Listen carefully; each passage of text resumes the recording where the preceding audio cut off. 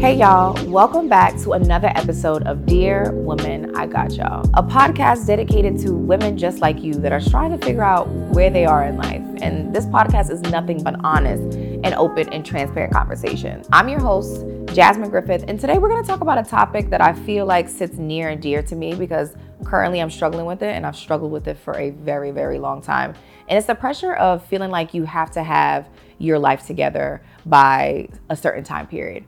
I am here to remind you that you do not have to have your shit together by nobody's timeline but yourself. Society, I feel like a lot of the time makes us feel like we have to hit a specific milestone because that's what our parents did or that's what their parents did. But this generation and this period in time right now is so different. And I really want to challenge this idea of what does it mean to have your shit together? Traditionally, having your shit together means I'm financially stable. I have a husband that provides. I'm in a relationship at least. I have a beautiful family. I have the career everybody wants. I'm living in a beautiful home. I'm getting a chance to travel the world. Like this picture perfect piece that you always see on social media. But in reality, that's just not life. What I've learned is that you have to trust perspectives and not believe that it's always true. Because what you see on social media a lot of the time, these relationship goals and these people traveling the world, you never understand what's the story behind it. And we spend a lot of time comparing ourselves thinking that, oh my God, she has this, I should have this too. And that's not the case. If you would have told me at 30 that I would be not married, still renting out my apartment, I don't have any kids, I've been fired from jobs, I had failed relationships, and I'm just now getting in a new one, I'm still trying to figure out what I want to do in life at 30, I probably wouldn't have believed you because at some point in time, I told myself that I was going to be married by a certain age. I told myself that I was going to have money saved by a certain age. I told myself that I was going to hit some type of career milestone. And to be honest with you, God said, look, I got another plan for you. That's just not it. I know this is what you wanted, but this is actually where you're supposed to be. It's important to remember that everybody's journey looks different. You have to trust the way and understand that everything that you see is a perspective. It's not the truth. One of the things that I've struggled with in the last year or so is being on social media, but specifically comparing myself to others, comparing other people's successes to what I've accomplished. And one of the things that I've just genuinely had to do was take a digital detox for my sanity because I spent a lot of time having a lot of anxiety and genuinely being depressed and being jealous at what not only did I see on social media, but my friends and what they had around me. And what this digital detox was basically I was off Instagram, I was off TikTok, I was off every platform, and I actually didn't hang around my friends until I was in a place where I could mentally handle everything that was happening around me. And almost to the point where I had to have a conversation to myself and say, hey, if the door is opening, that means it's meant for me. And if it's not opening, that means it's not meant for me. And just taking in everything that I have going on. And the biggest thing is practicing gratitude. I'm a big believer in celebrating your wins, no matter if they're big or small. And a lot of the time when you see social media and you will see what everybody else's success is and what they have going on, it's hard to celebrate your wins when their wins look so much bigger than yours. So taking the time to get off social media and doing a digital detox was an amazing feeling. I had time to really be thankful for the things that I did have. Like, yo, I have my own company. Like, man, I'm working with amazing brands. Like, hello, you've almost hit 6 figures this year working as a content creator. No, I might not own the place that I live in. And no, I might not have the nicest car. And no, I might have just got out of a failing relationship and I don't have any kids and I am 30, but I have so many other things for me to be grateful for that the moment that I stopped looking at what everybody else was doing, I was amazed at all the amazing things that I was doing. And it goes back to the thing that I just said. You have to just look at everything as a perspective and understand that everything isn't the truth. We look at what people do on social media and we look at these marriages. And for me specifically, us women, we look at what other women have. They have the designer bags, they have the nice cars, they have the husband. Well, we don't understand what it took for them to get there. And 2, you don't understand what they might be going through in that moment of time. And are they genuinely happy? I think success is defined by financial stability and having this beautiful house and be in this beautiful family. But as I've gotten older, I've learned that success for me doesn't mean to be financially stable. Success for me means to be happy. Success for me means to have flexibility to do whatever I want when I want to do it. Success for me is peace. Success for me is privacy. And those are all things that there's not a milestone to measure that. So how do you navigate the pressure of being successful, and how do you create your own timeline?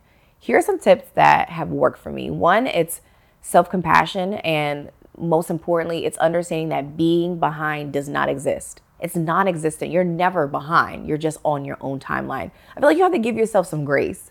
We are so hard on ourselves to be at a certain point in life, and that could be due to just pressure from family, pressure from social media, pressure from friends, that it's almost draining. So give yourself some self-compassion, give yourself some grace, and understand like being behind doesn't exist. It's just the timeline that you're on at the moment. And if that door doesn't open, that means it's not for you. Tip number 2, set your own goals and focus on the present.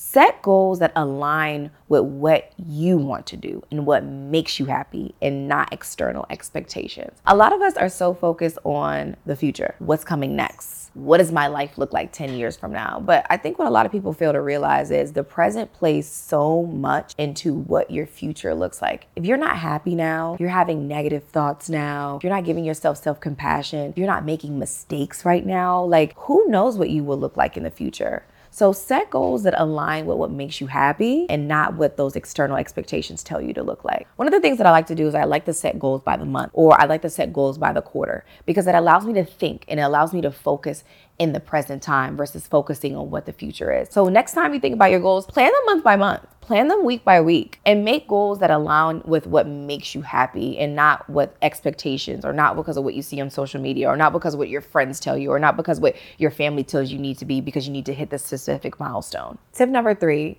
you have to surround yourself with support. I feel like I talk about this in every single episode. I talk about friendships and I talk about support, but support is very crucial when it comes to feeling like you don't have your shit together. A lot of the things that I've been able to accomplish is because I've had a good support group around me. And I don't mean just friends. I mean, I have people around me that motivate me when I don't know how to motivate myself. And I feel like that is key to have. A lot of the times I feel like I know everything, and having a support group sometimes helps me align on goals, or it helps me think about my life in a different perspective, because sometimes you never know what anybody's going through.